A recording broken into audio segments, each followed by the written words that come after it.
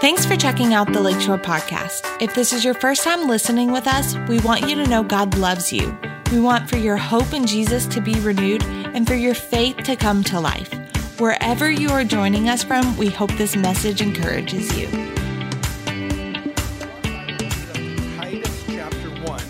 Titus chapter 1. That's moving towards the back of the New Testament, but it's a very singular book there.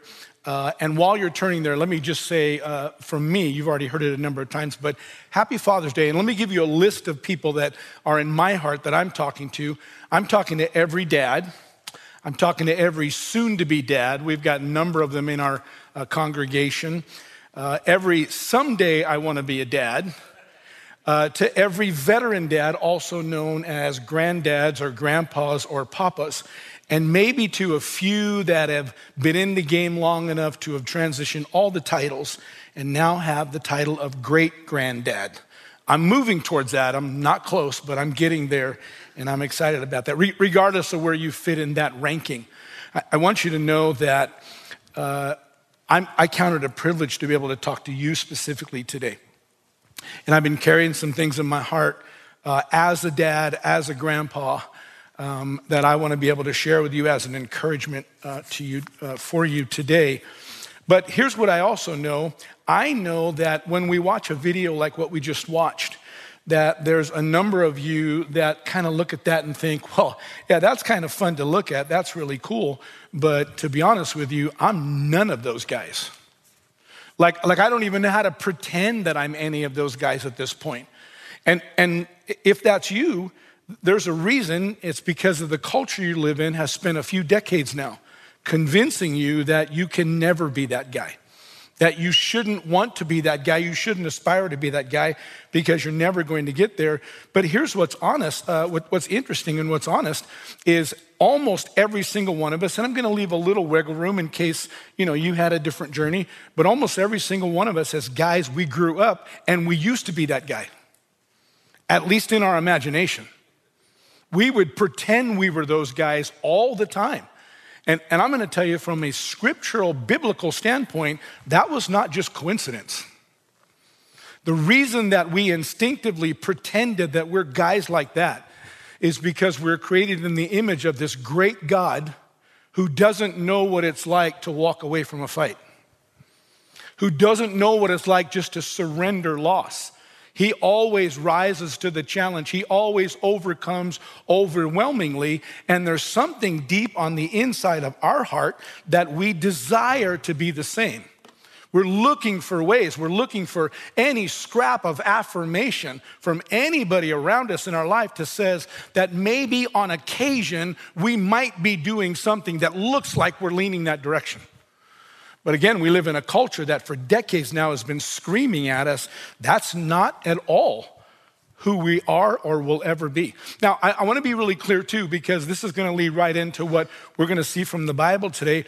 When we're talking about dads being heroes and living a heroic life, we're not talking about really what we saw up on the screen. We're not talking about somebody who comes in, at just the right moment, who rides in and does some extraordinary thing and saves the day in an extraordinary way and then gets, back on their horse or back on their motorcycle and rides off into irrelevance until the next time there's a crisis.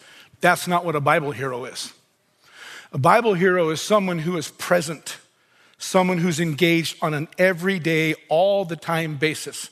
Someone who on many, many occasions does not have the answers. In fact, when we read in Hebrews chapter 11, the whole chapter is dedicated to Bible heroes, mostly men, some women, but all dedicated to Bible heroes. And when you read it, it's really interesting because in most cases, these individuals are pretty ordinary. In every case, these individuals are inherently flawed. They make huge mistakes. Even in their crowning moment, what they walked away with the trophy and what put their name in the hall of faith in heaven, even those on every occasion weren't because of something heroic they did. Is because of something heroic that they allowed the Lord to do through them. And on some of those occasions, even they were shocked. Like they didn't expect that to happen.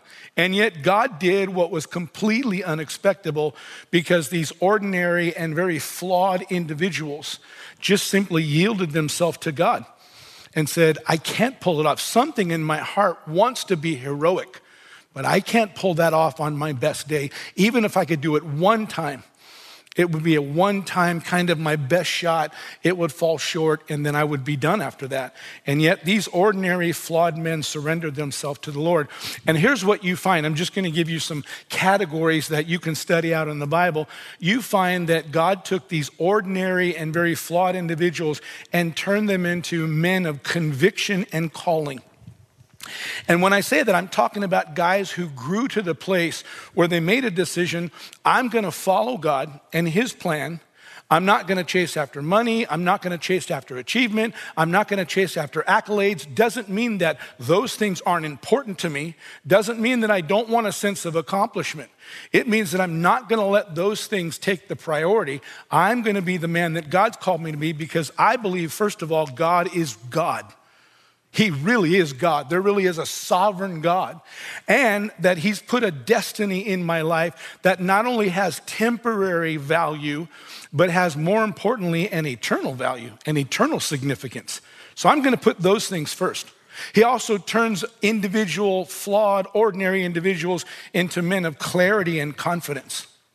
Men that say, above every other practice I have, I put high up on my list a discipline to spend regular time with God and in his word, because that's what brings me the confidence I need to face any situation, knowing that the God who created it all is on my side and allows me to see what he's doing and what he wants to do and to hear what he's saying with clarity at any point in time. It also turns men of ordinary and flaws into men of character and courage. Men who do the best they can to keep themselves pure in a world that is doing everything it can to stain their lives, to create these addictions and these hang-ups and these secret things that are going on. These men are working and praying and believing God to become and to remain pure. These are men that walk in integrity, even though everybody around them seems to be comfortable compromising, and yet they will not do it. They seek first and foremost to imitate Christ Jesus, who is our example and who is our Savior. And when that happens, this positions them to be filled with the power of the Holy Spirit over and over and over again, not depending on just their own strength and their own ingenuity and their own wisdom, but sensing this infusion of the divine courage and the divine wisdom and the divine peace of God in any situation. These flawed men who have submitted themselves to the Lord become men of capability and capacity. In other words, they learn how to take God's word and the covenant they have, and listen carefully, to weaponize that against the enemy, not against other people, but against the obstacles and the enemy, and it enables them to face overwhelming odds with a calmness, but with a boldness and a courage that says at all points, I can do all things through Christ who strengthens me. And not only that, they'll add, not only can I do them, I'll do them with excellence.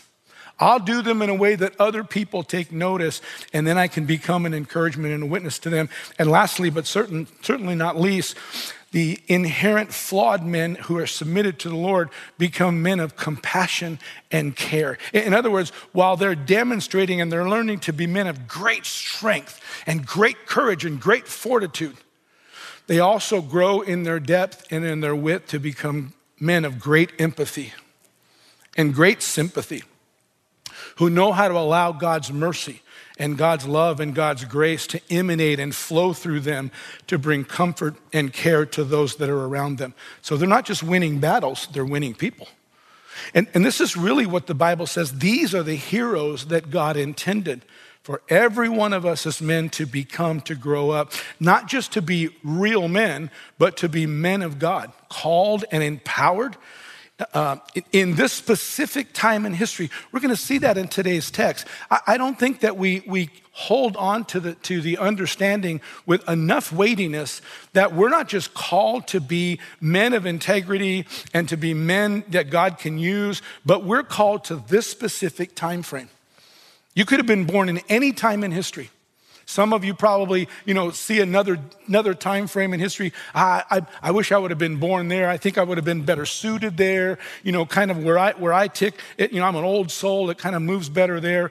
But the Bible says over and over again, you are where you're at because God wanted you to be right here at this specific time in the middle of the chaos of what's going on in the world, because you're one of the heroes that he said, I'm going to put my best team on the field that can move the kingdom forward, that can take those people that are around them and I put under their care and give them the shelter and the guidance they need to weather the storm and to walk right through into God's truth so they can fulfill their destiny. And God said, which guys should I have for this period in history? And he picked us.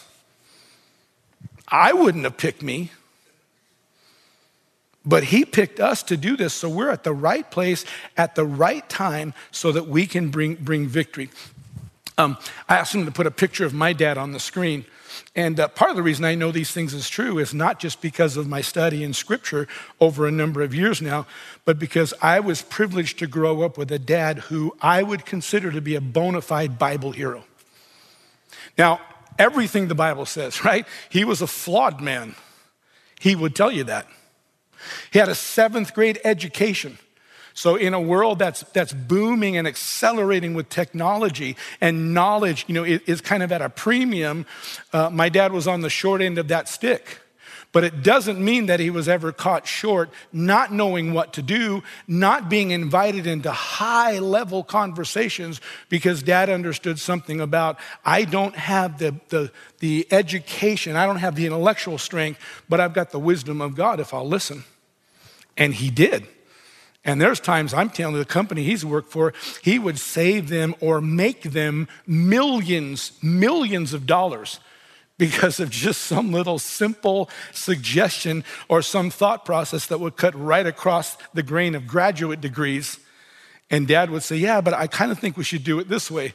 And all of a sudden it's like, oh my goodness, where did that come from? It came from a dad who understood how to live with a passion for the kingdom of God and submitted to the kingdom of God. And even though dad went home to be with the Lord in 2007, at 60 years old, I'm telling you, more and more I'm appreciating the life and the legacy that he left, and I'm chasing some of that. I'm still drawing from what he left me and saying, I'm learning things that now I understand why he did that. And I know even though everything I'm telling you right now is kind of we're ramping up and we're getting our mind right so we can study the Bible, I know that there's still some of you that are saying, yeah, but you don't know the decisions I've made. But you don't really know what's going on behind the scenes in my life. You don't understand. I'm putting on a great front, and right now I'm somehow holding it all together. But man, it is like with duct tape. It feels like it's leaking and it's crumbling all in the bottom side, and I'm doing everything I can to hold it on. Let me tell you something. God thinks otherwise. God has a really big plan for you, and I'm not just saying that to somehow ingratiate you during Father's Day. I'm saying we're going to read in Scripture. So I ask you to turn to Titus, but let me read just a few scriptures that will substantiate what we're going to see unfold in Titus so that you could know we're talking to everybody in here, every man, ladies, you too. But it's Father's Day. We're talking about every dad in here. Let me tell you, no matter where you're at, listen to Isaiah chapter 40, verse 28. Have you never heard, have you never understood? The Lord is the everlasting God, the creator of all the earth. He never grows weak or weary. No one can measure the depths of his understanding. And we're like, well, praise the Lord for that, because I'm not God. But he doesn't stop. He said he gives power to the weak. He gives strength to the powerless. Even the youths, and by the way, it's not talking about the little kids in the, in the kids department. He's talking about these young bucks who have all of, just endless energy and all these cutting edge ideas. And they do, by the way. I'm not downplaying that. He said, even the youths become weak and tired, and the young men will fall in exhaustion. But listen to this. But those who trust in the Lord will find new strength. They will soar high on wings like eagles. They will run and not grow weary, and they will walk and not faint. And just so you don't miss the significance of those descriptions, when it says they will run and not grow weary, he's talking about they will be able to respond to those crises that happens out of nowhere all of a sudden, and you got to jump up and sprint. He said, you'll have what it takes.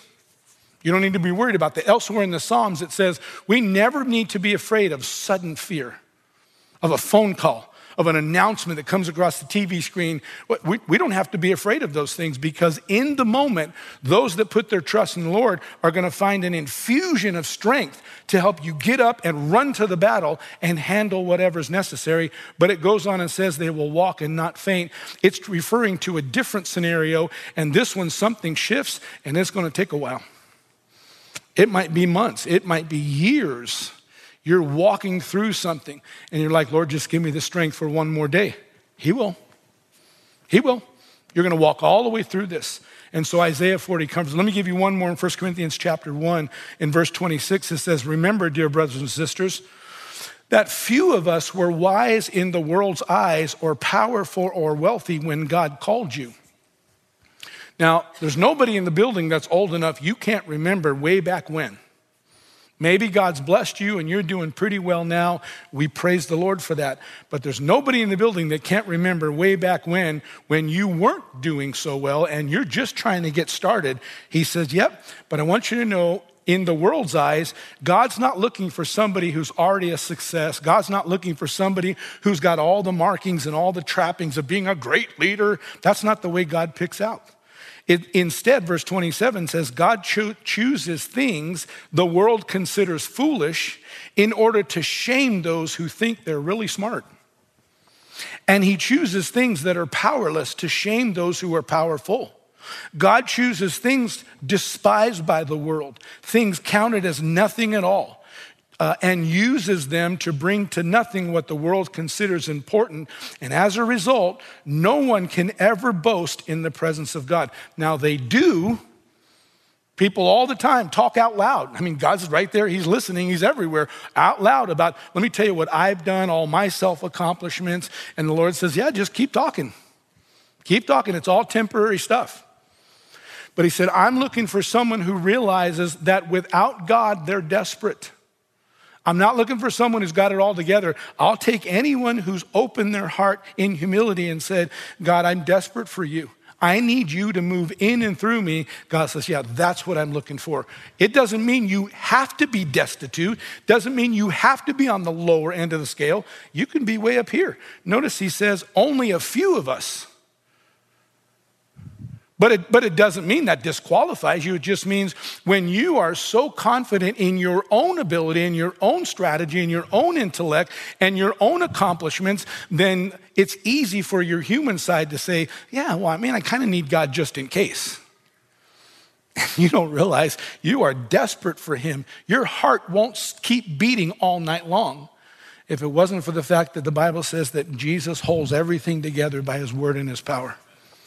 One skip of Jesus's command, and you're done. And this is what the Bible says. It's trying to help our dependence. Listen to what Joshua chapter 1, this is God talking to Joshua. And he says, this is my command, be strong and courageous. Do not be afraid or discouraged, for the Lord your God is with you wherever you go.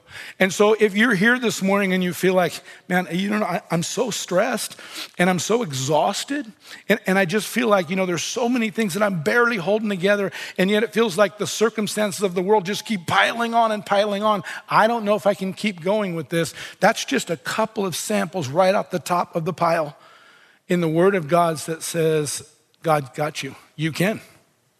But just in case there is somebody who watched the bumper video and thought, all those guys are me. I'm awesome. People just don't know that. In fact, pulling apart your shirt, revealing the giant S. It's like, that's me in real life. Just in case that's you, let me read one to help you stay with us too, lest you start scrolling Facebook because you think, I don't need any of this. Romans chapter 12, verse 3 says, Paul's talking, because of the privilege and authority God's given to me, I'm giving each of you this warning. Don't think you're better than you really are. But be honest in your evaluation of yourselves. Listen, measuring yourself by the faith God has given. You're saying, well, I don't know if I can do that. You got people around you. Ask your wife, ask your kids. They'll help you. They'll sober you up really fast. Yeah, they can tell you that there might be a few areas that you might want to let God help you in. But all of that leads us to Titus chapter 1. And Titus chapter 1, we're just going to grab a handful of scriptures, and we're literally just going to let the Bible teach us this morning because it's such a powerful passage where Paul's writing to this young son in the faith named Titus. Now, there's nowhere in the New Testament that records that Paul and Titus ever teamed up and went and evangelized this place called Crete. And yet this letter talks like everybody knows that. And so Paul is now moving to a different part of his journey to evangelize another part of the Gentile world, but he leaves Titus in Crete. And he says, I'm going to write some things to you like a father would write to his son, because I need you to turn around and be a father now to the spiritual family of God that we've birthed at Crete, and I want you to help them. And he's going to tell us why, because they're living in a culture that is a really, really dangerous culture. They're living in a culture that's bookended by two extremes, and the bookends are closing in the middle. On one extreme are people that are absolutely unscriptural. They're making stuff up and saying, I think this is what the Lord's saying. And no, not scriptural, doesn't even make sense. But they're creating their own doctrine, and they're teaching this stuff. And because it's easier to listen to and to understand, people by the droves are leaning in. Then on the other side, there are people who see that happening, and they're like, no, that's bad. So they become very religious and very legalistic. And they're trying to draw hard lines and pull everybody over here as if somehow, if we get ritualistic and religious, that provides redemption for us, and that doesn't work either. And so Paul's realizing this tension and the danger of the culture around. So he's writing to Titus and he's saying, listen, I want to help you to understand how in the world can you, first of all, live a godly life? And then how can you turn around and pass that on to the spiritual family that I've left you over? So in Titus chapter 1, we're going to start in verse number 1. And this is Paul speaking again. He says, this letter is from Paul, a slave of God and an apostle of Jesus Christ. I've been sent to proclaim faith to those that God has chosen. And listen to this line, because this line is so important because it sets the theme for the entire rest of the book. He says, I've been sent to proclaim faith to those God has chosen, but listen to this, and to teach them to know the truth that shows them how to live godly lives.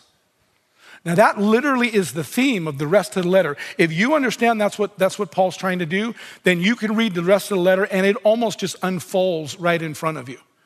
And you're saying, well, why is that so important? I know that's kind of a rhetorical question. We know as Christians that's always important. But he goes on and he says, this truth is especially important, my insert, because it gives them confidence that they have eternal life. Now, that eternal life is important that we qualify today because a lot of Christians think eternal life, and that means what's going to happen when we go to heaven. But that's not the Greek term here. The Greek term here is a dual definition.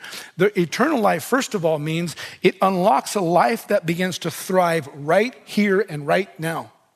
Did you know if you've accepted Jesus, you're already living eternal life right here? You have all of the principles, all of the promises, all the covenant, all the mercy, all the grace, all the resource, all the protection of God is at your disposal to what Deuteronomy says, to live life that reflects days of heaven right here on the earth. and you're already living eternal life according to the New Testament, it means something happened in your life and you are now brought into the promise and provision of God, and you have the ability not to escape all of the downside of sin coming into the world. Not like you get to live and nothing, and you don't experience anything. The Bible says it rains on the just and the unjust alike. That we're living in a sin-infected world, and you're in the world right now, so we're going to experience a lot of this stuff, but you're not of the world, so you don't have to surrender to it. You don't have to fear. You don't have to panic. You don't have to say, well, that's just how it is. All this stuff's going around. Yep, and in many cases, it's going to go right around me. Even if I go through it, I'm coming through it. I'm not going to set up camp in the middle of it, because of what God's done for me. And so eternal life means we start living and thriving right now, even in the middle of all the challenges. But eternal life also means one day we're going to get to heaven, and all of this will accelerate to levels we can't even imagine. And that's not just word salad. We really can't. Paul literally says, I don't have a grid or the vocabulary to even tell you the half of it. I'm describing it, but even as I'm talking, I know that's really ambiguous. That's really murky. That's really kind of shadowy, but that's the best I can do. And this is what the Bible tells us we have. He says that we have eternal life, which God, listen, who does not lie, promised them before the world began. And now, at just the right time, and again, that's a dual meaning. It means just the right time in God's big story, but just the right time that you're just now hearing it, at just the right time, he's revealed this message, which we announced to everyone. So they got this message revealed, almost 2,000 years ago. You're getting it this morning. At just the right timing, God knew you were going to be here. He knew we were going to open this passage. And at just the right moment, God is selecting for us to understand this morning. It's by God's command, it's by the command of God our Savior that I have been entrusted with this work for him. So having set this eternal context, now we're going to keep going to verse number 4, and you're going to see that Paul shifts it now to this very fatherly tone. And so he goes on in verse number 4 and he says, I'm writing this to Titus, my true son in the faith that we share. May God the Father and Christ Jesus our Savior give you grace and peace. I left you on the island of Crete so you could complete our work there and appoint elders in each town I instructed you. So from this point on, Paul's going to start giving the qualifications or the characteristics of this spiritual leadership role that many of us, maybe all of us, know as elders. It's called something different depending on what church background or denomination, but they're elders. But for now, I want us to kind of leave that, and let's go to verse 10, and let's find out a little more about why it was so important that he's writing to Titus as a son in the faith, and why one of the things he's asking him to do is to establish elders. So verse number 10, he says, for or because there are many rebellious people. And the word rebellious there are talking about individuals who have already made up their mind not to conform to the standards of the Word of God. They've already decided that the Bible is nothing more than hate speech. The Bible is nothing more than this limited talk that is from traditional values. And if we're going to be progressive, we need to throw all those things off so we can really understand and embrace what our truth is for our true self into the future. I'm using intentional buzzwords in case you're not picking those up. But this is exactly what was going on. In fact, he says they engage in useless talk. And this particular word is describing ideas or concepts or conversations that lead to beliefs that are not just unscriptural, they're illogical. They're irrational. They have no applicable truth, whether secular or sacred, in them.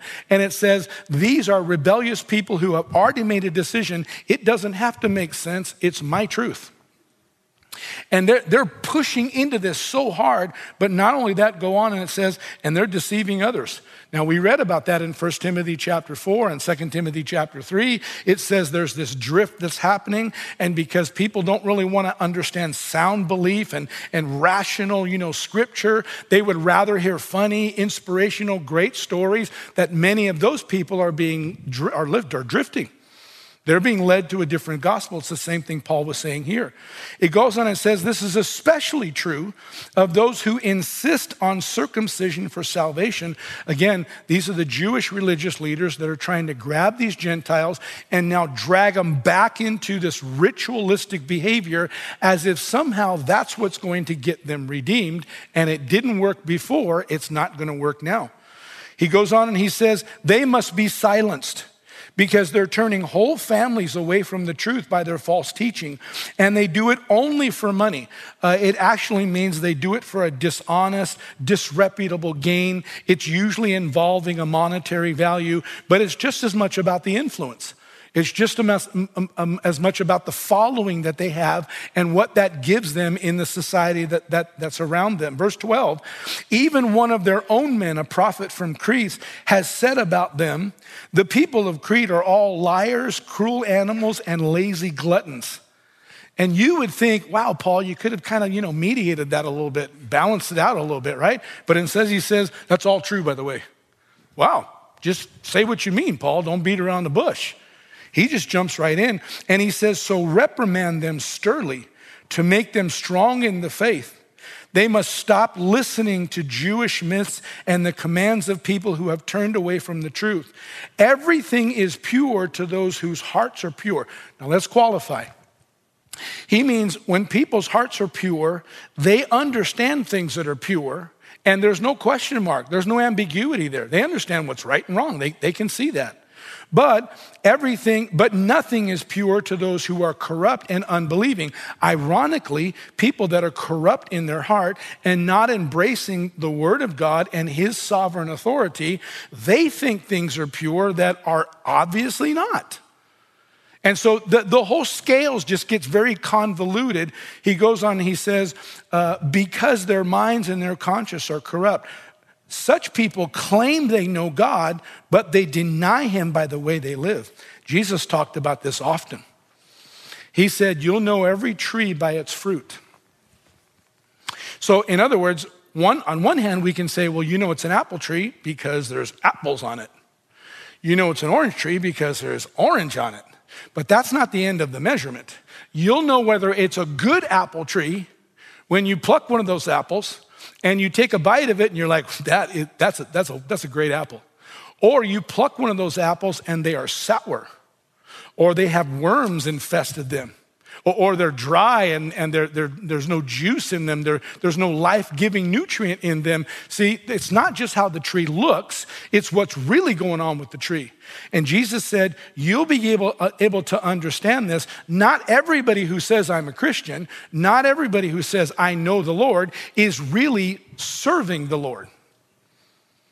Now, I'm not the one who gets to question, nor would I ever question whether or not they're going to heaven. That's between them and the Lord. If they've confessed the Lord Jesus Christ, then at least on the surface, they've seemed to have met the criteria.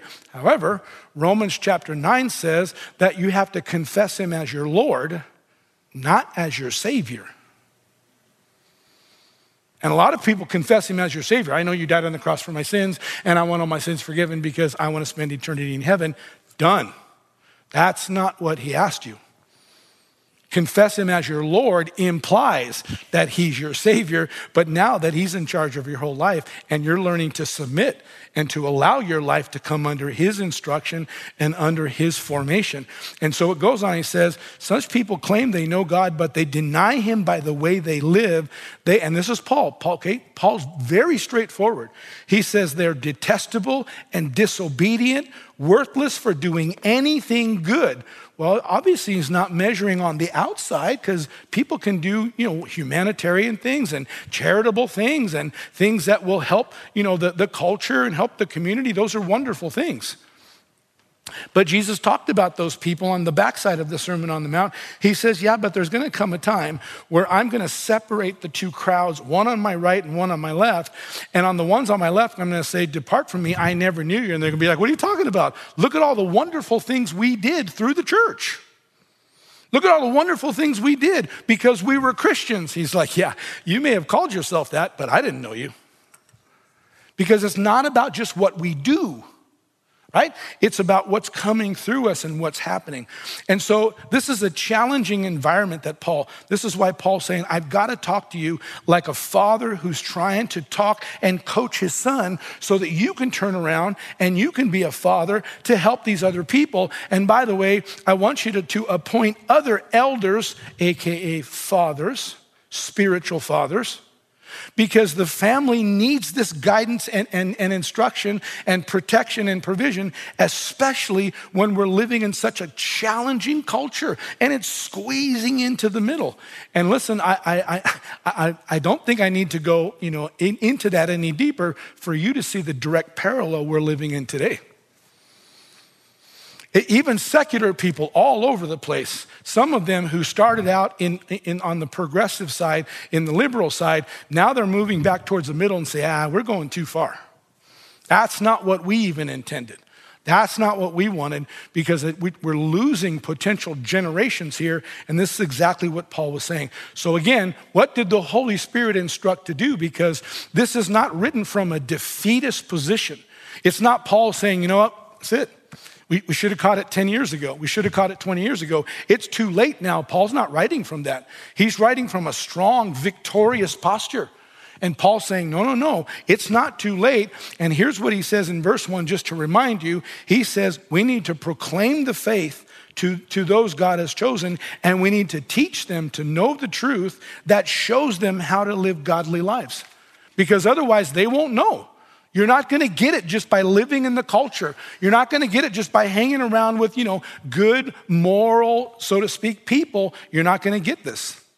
He says we've got to take them into the Word of God and introduce them to a relationship with the Lord Jesus so the Holy Spirit can begin to shape and form them from the inside out. Otherwise, they're not ever going to get this. And this is weighty, dangerous stuff. The more dangerous the culture gets, this becomes much weightier. It's not just an eternal thing anymore. Now it's a thing that will affect our everyday lives. And so he's trying to get, and then he adds in verse number 5, he says, and we have to appoint elders that will help to complete the work.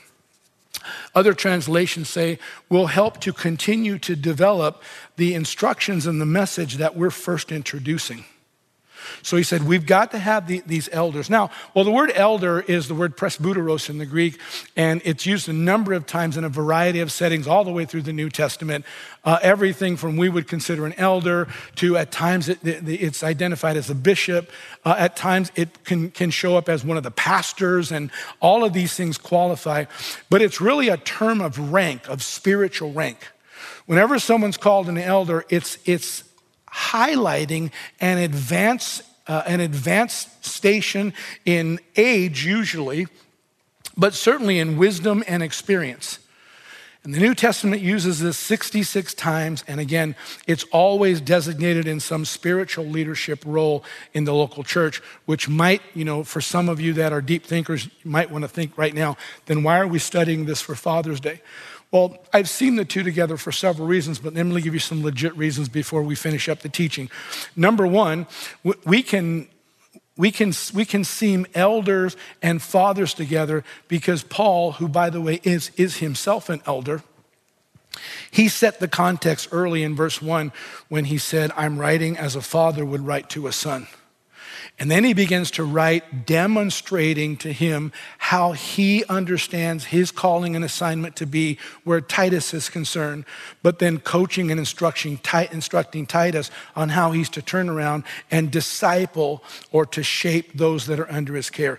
Number two, while we're not gonna in any way try to dilute the fact that Titus is talking specifically about this local church, the spiritual leader that we called an elder, it would not take much at all to make a biblical case for why every father is in fact the elder over his own spiritual congregation, his family. This is an assignment of God. In fact, you can see it all over the Bible. Right down, we don't have time to go there, but in Titus chapter 2, verses 6 through 8, it almost just jumps off the page that he's equating the two and helping us to understand that in that respect. But here's number 3, and I think this is probably just the easiest one for us to grab. In the list we're about to read, I'm going to tell you ahead of time, and you challenge me as we go through and tell me if I'm wrong. On the list we're about to leave, there is not one thing on this list of 9 characteristics that any dad or mom in the room would say, nah, I'll pass on that. Yeah, I don't really want to demonstrate that. And by the way, I definitely don't want my kids to demonstrate that.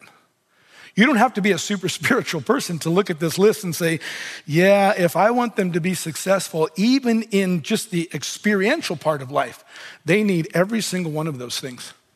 They're going to need to be able to understand, how do we keep the compass clear and keep the driving straight when the world and the winds are just trying to pull you everywhere? How do we respond to that?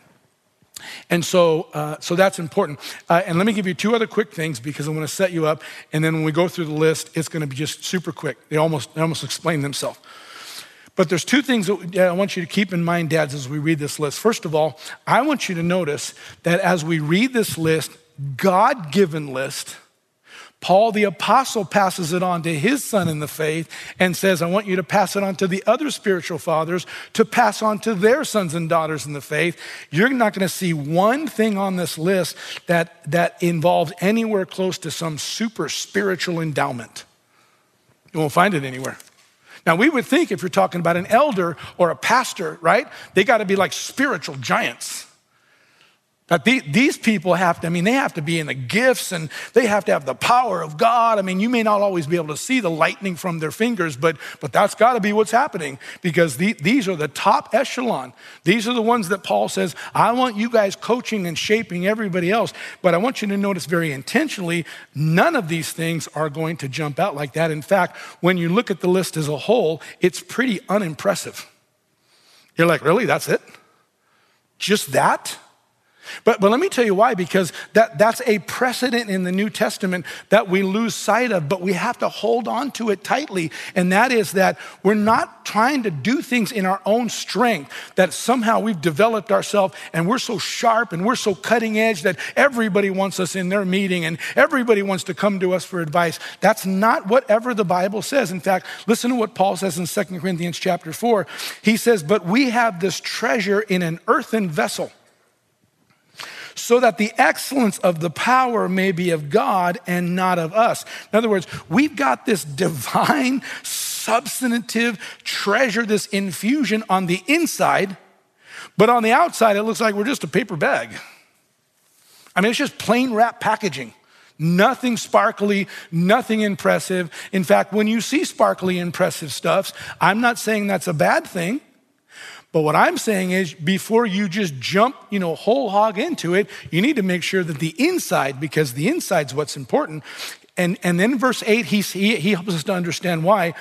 Paul gives a little bit of their journey. He says, we're hard pressed on every side, but not crushed. Why?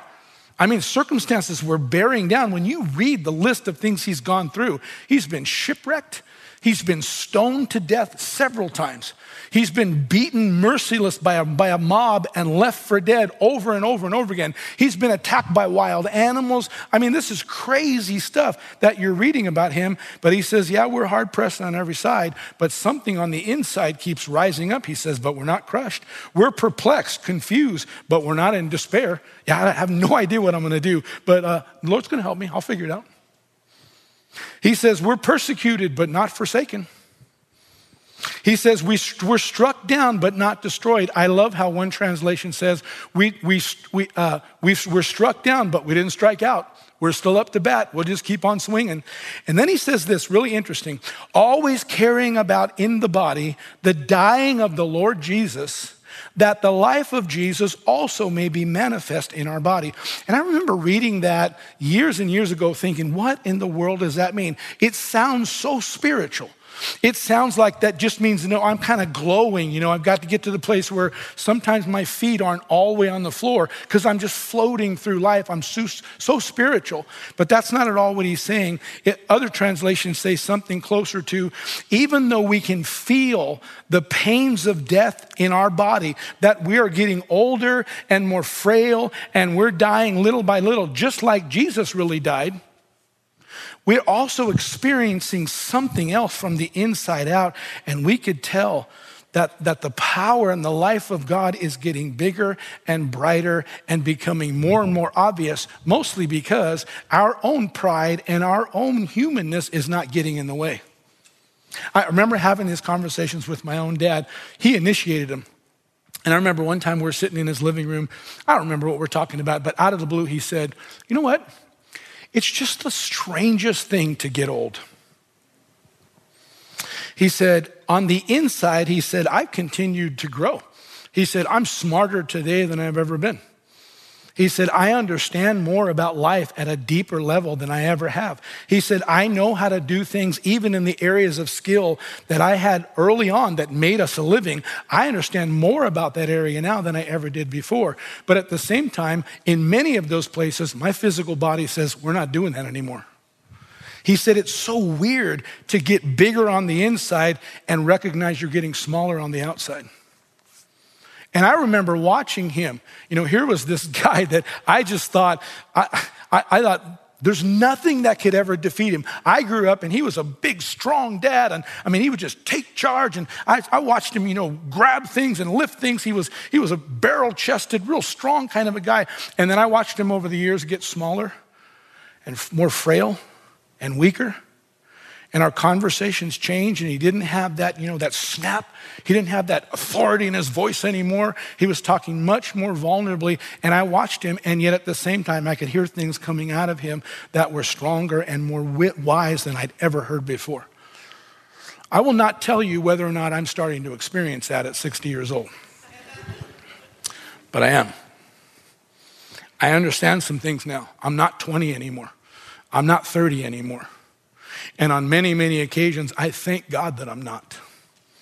I wouldn't trade that youthfulness. I wouldn't trade that energy and strength, because lots of times, man, I leaked it everywhere thinking I was really accomplishing stuff, and I'm just kicking up dust.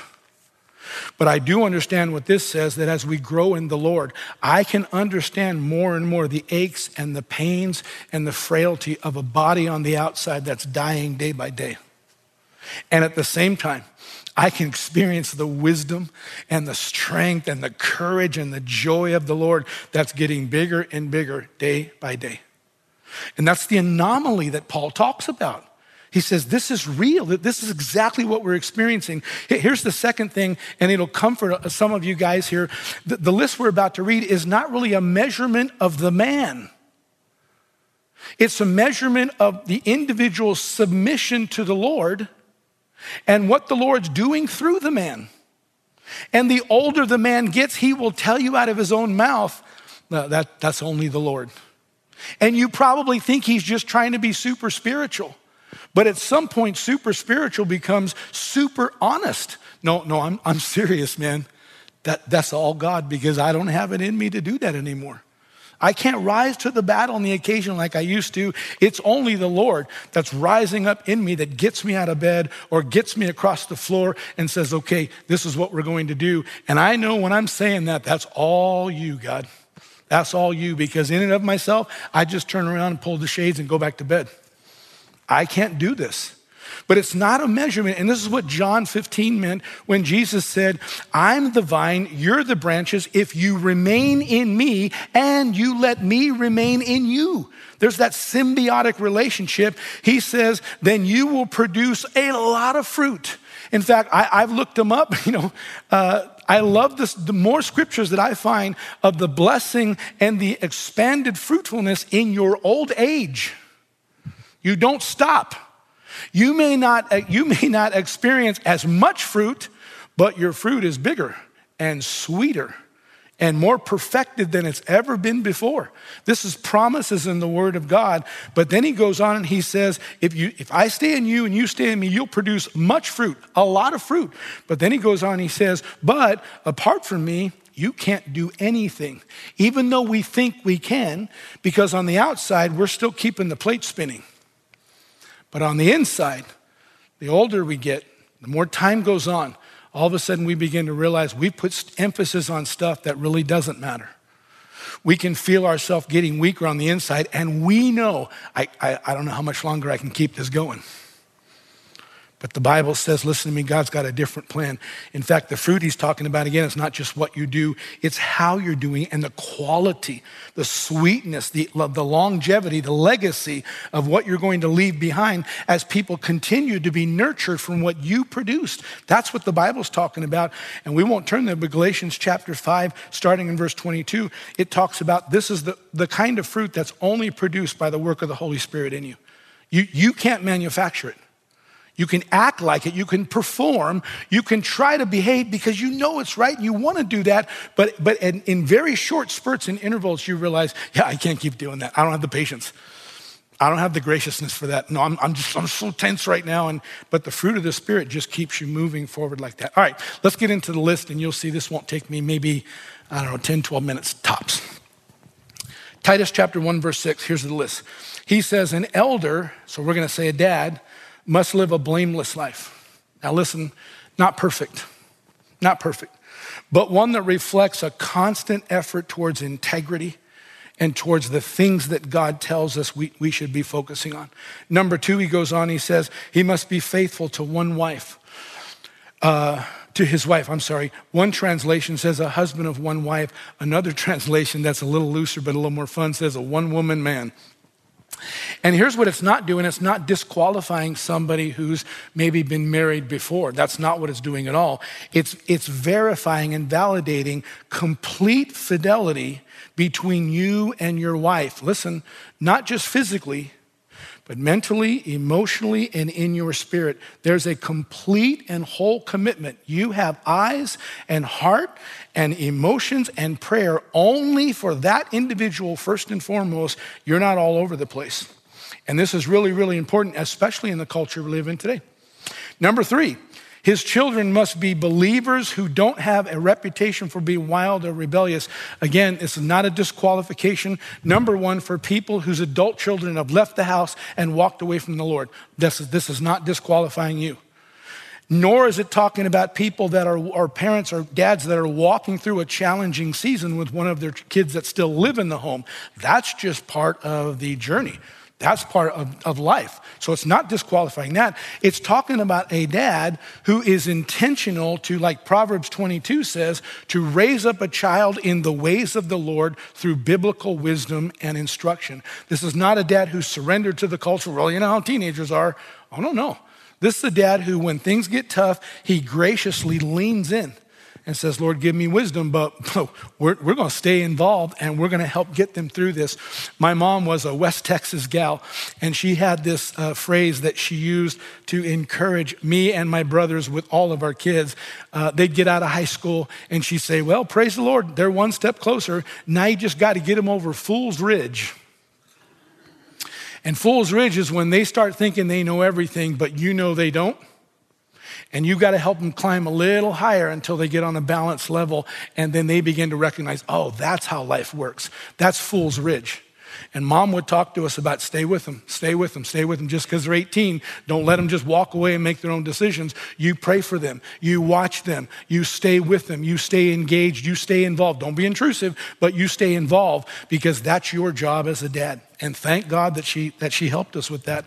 Verse number 7 and number 4 says, he must be a manager of God's household. Notice this, so he must live a blameless life. Now, it's the second time he said this, and it doesn't mean that he has to live a perfect life, but Ephesians chapter 6 expands us a little bit, and it says, fathers, don't provoke your children to anger by the way that you treat them.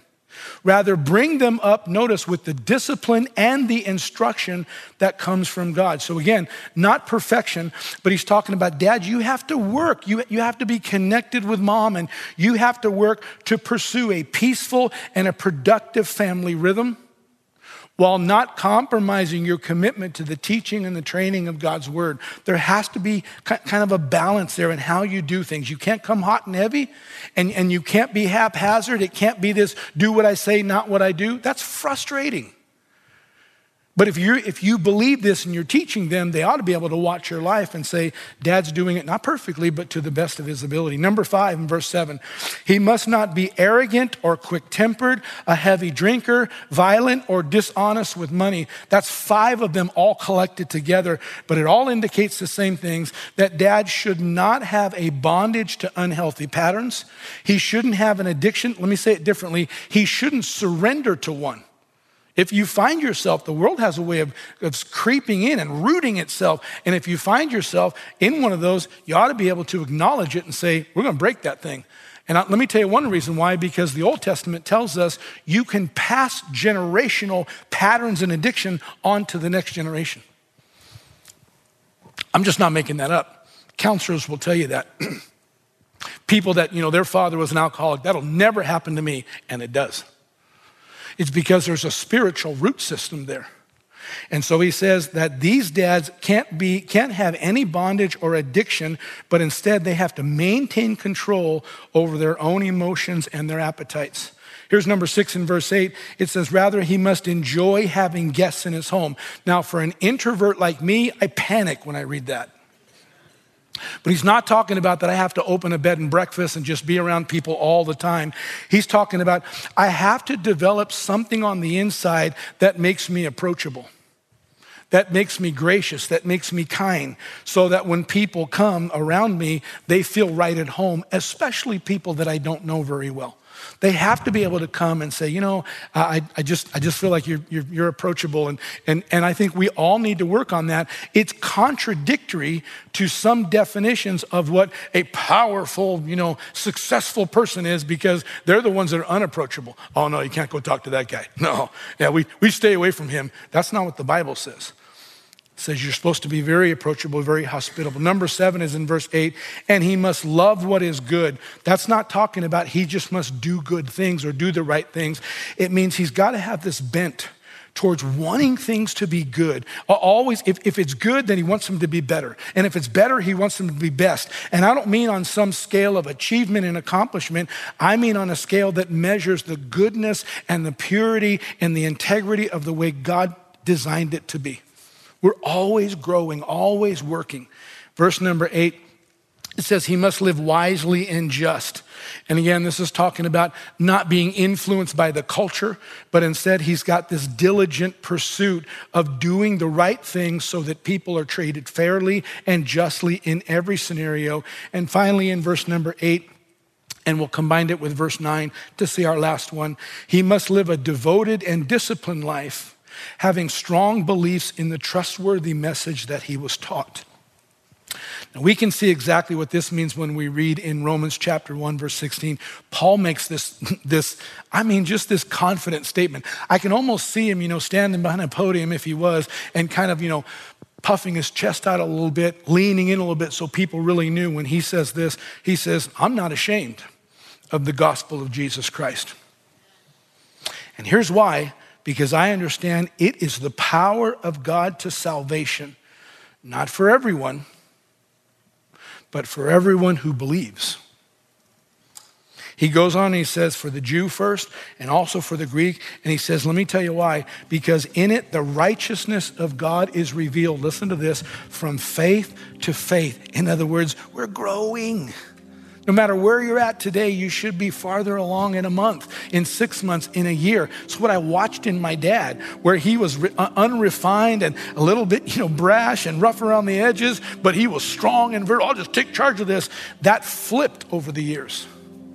And over the years, he just didn't have the physical capacity to be able to wrangle things down like he did. But boy, did he have the wisdom.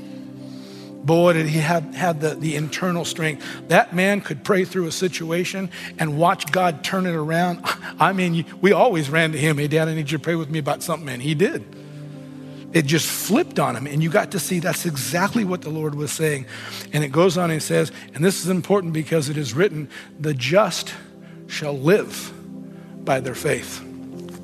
Not by their bank accounts, not by their accomplishments. Don't hear me say that those things are bad. I think those things are part of the blessing of the Lord, potentially. As long as God takes priority, as long as we're doing it all as a reflection of God's blessing on our life and to help those that are under us move forward. And it finishes in verse 9. It says, then, and here's what it means, is a summarization. As all of those lists begin to grow in a man's heart, he'll be able to encourage others with wholesome teaching, and he'll be able to show. That word literally means he'll demonstrate with his life. He doesn't have to say a word. People will just watch him and say, you know, there's something about that guy. There's something about him. Whenever I get in a crisis, I just want to go talk to him. There's something about him. Whenever I'm around him, I just feel like he pulls me in. He's really approachable, and all those things are the fruit of the Spirit growing in our life. It says that he's able to teach and to show those who oppose it where they're wrong. Doesn't mean they'll agree with him, but it means they can't argue with the fruit. They can't argue with the demonstration. You say, well, that all sounds great. But I got to be honest with you, I'm on the low end of the scale. I'm exhausted. I'm confused. I'm afraid, to be honest with you. And then all that, I still have a job. Can I just say this lovingly to you, dads? That is your job.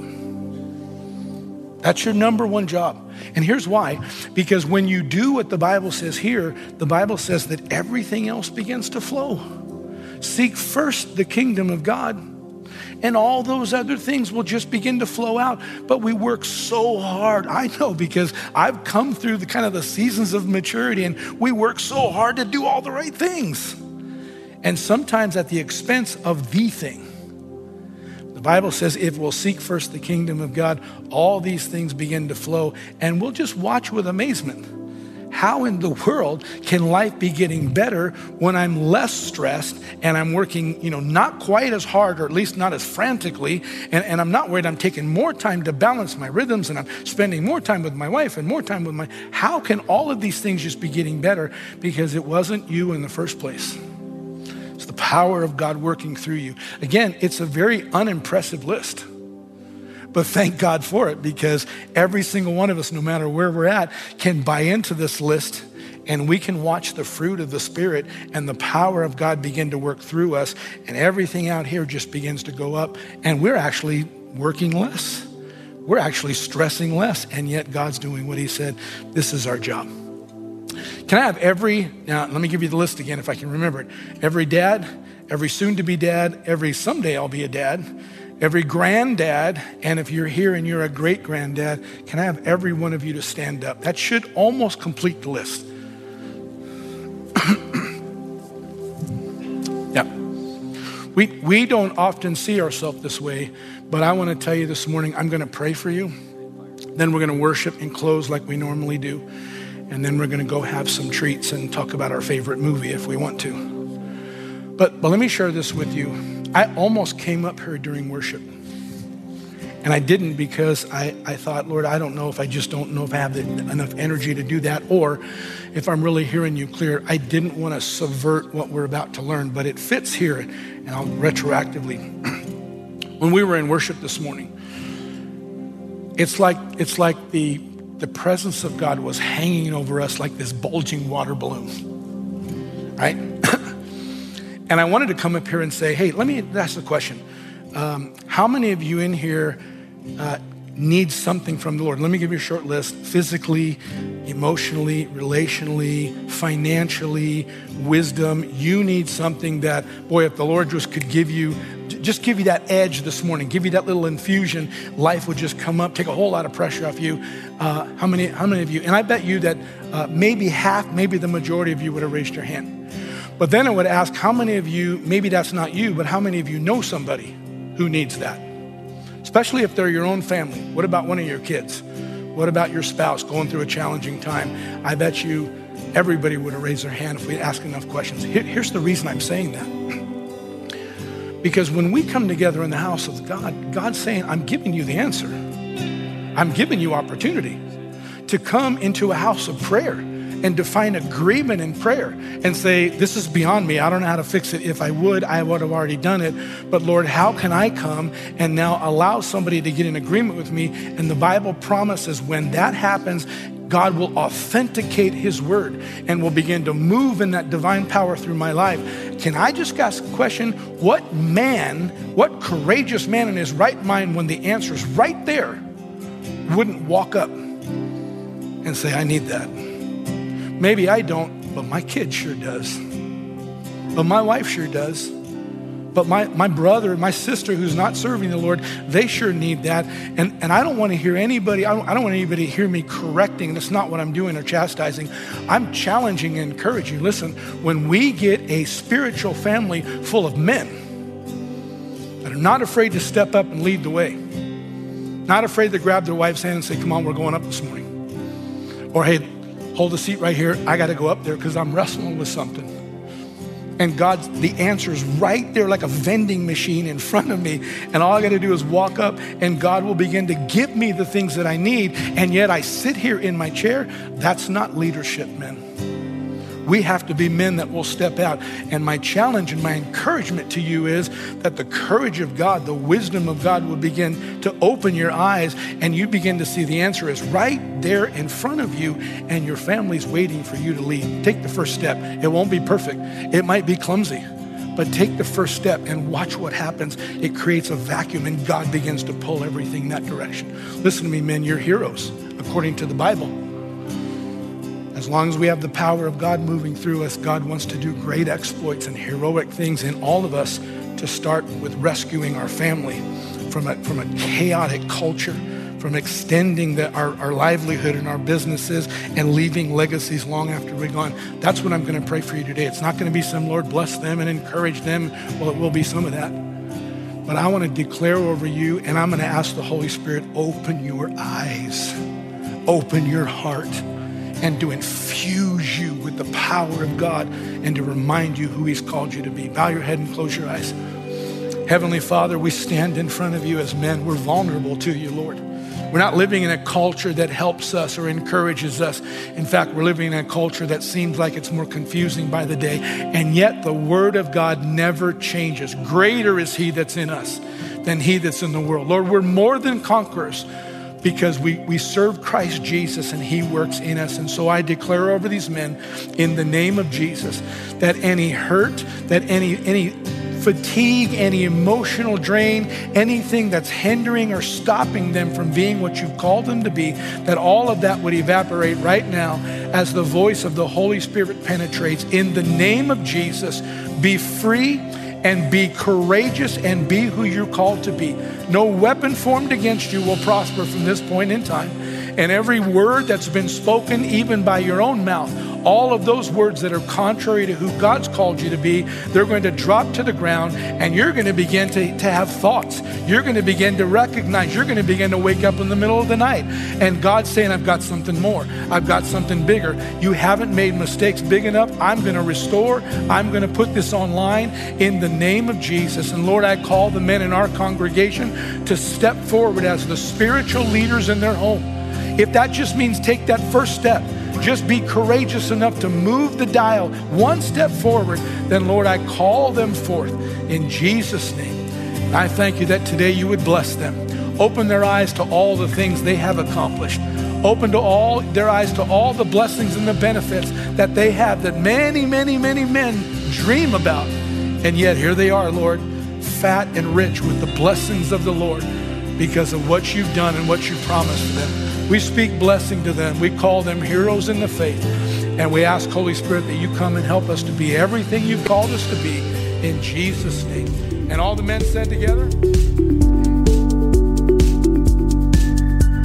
Thanks again for listening. To hear more messages like this one, make sure to subscribe and check out our podcast channel for more messages.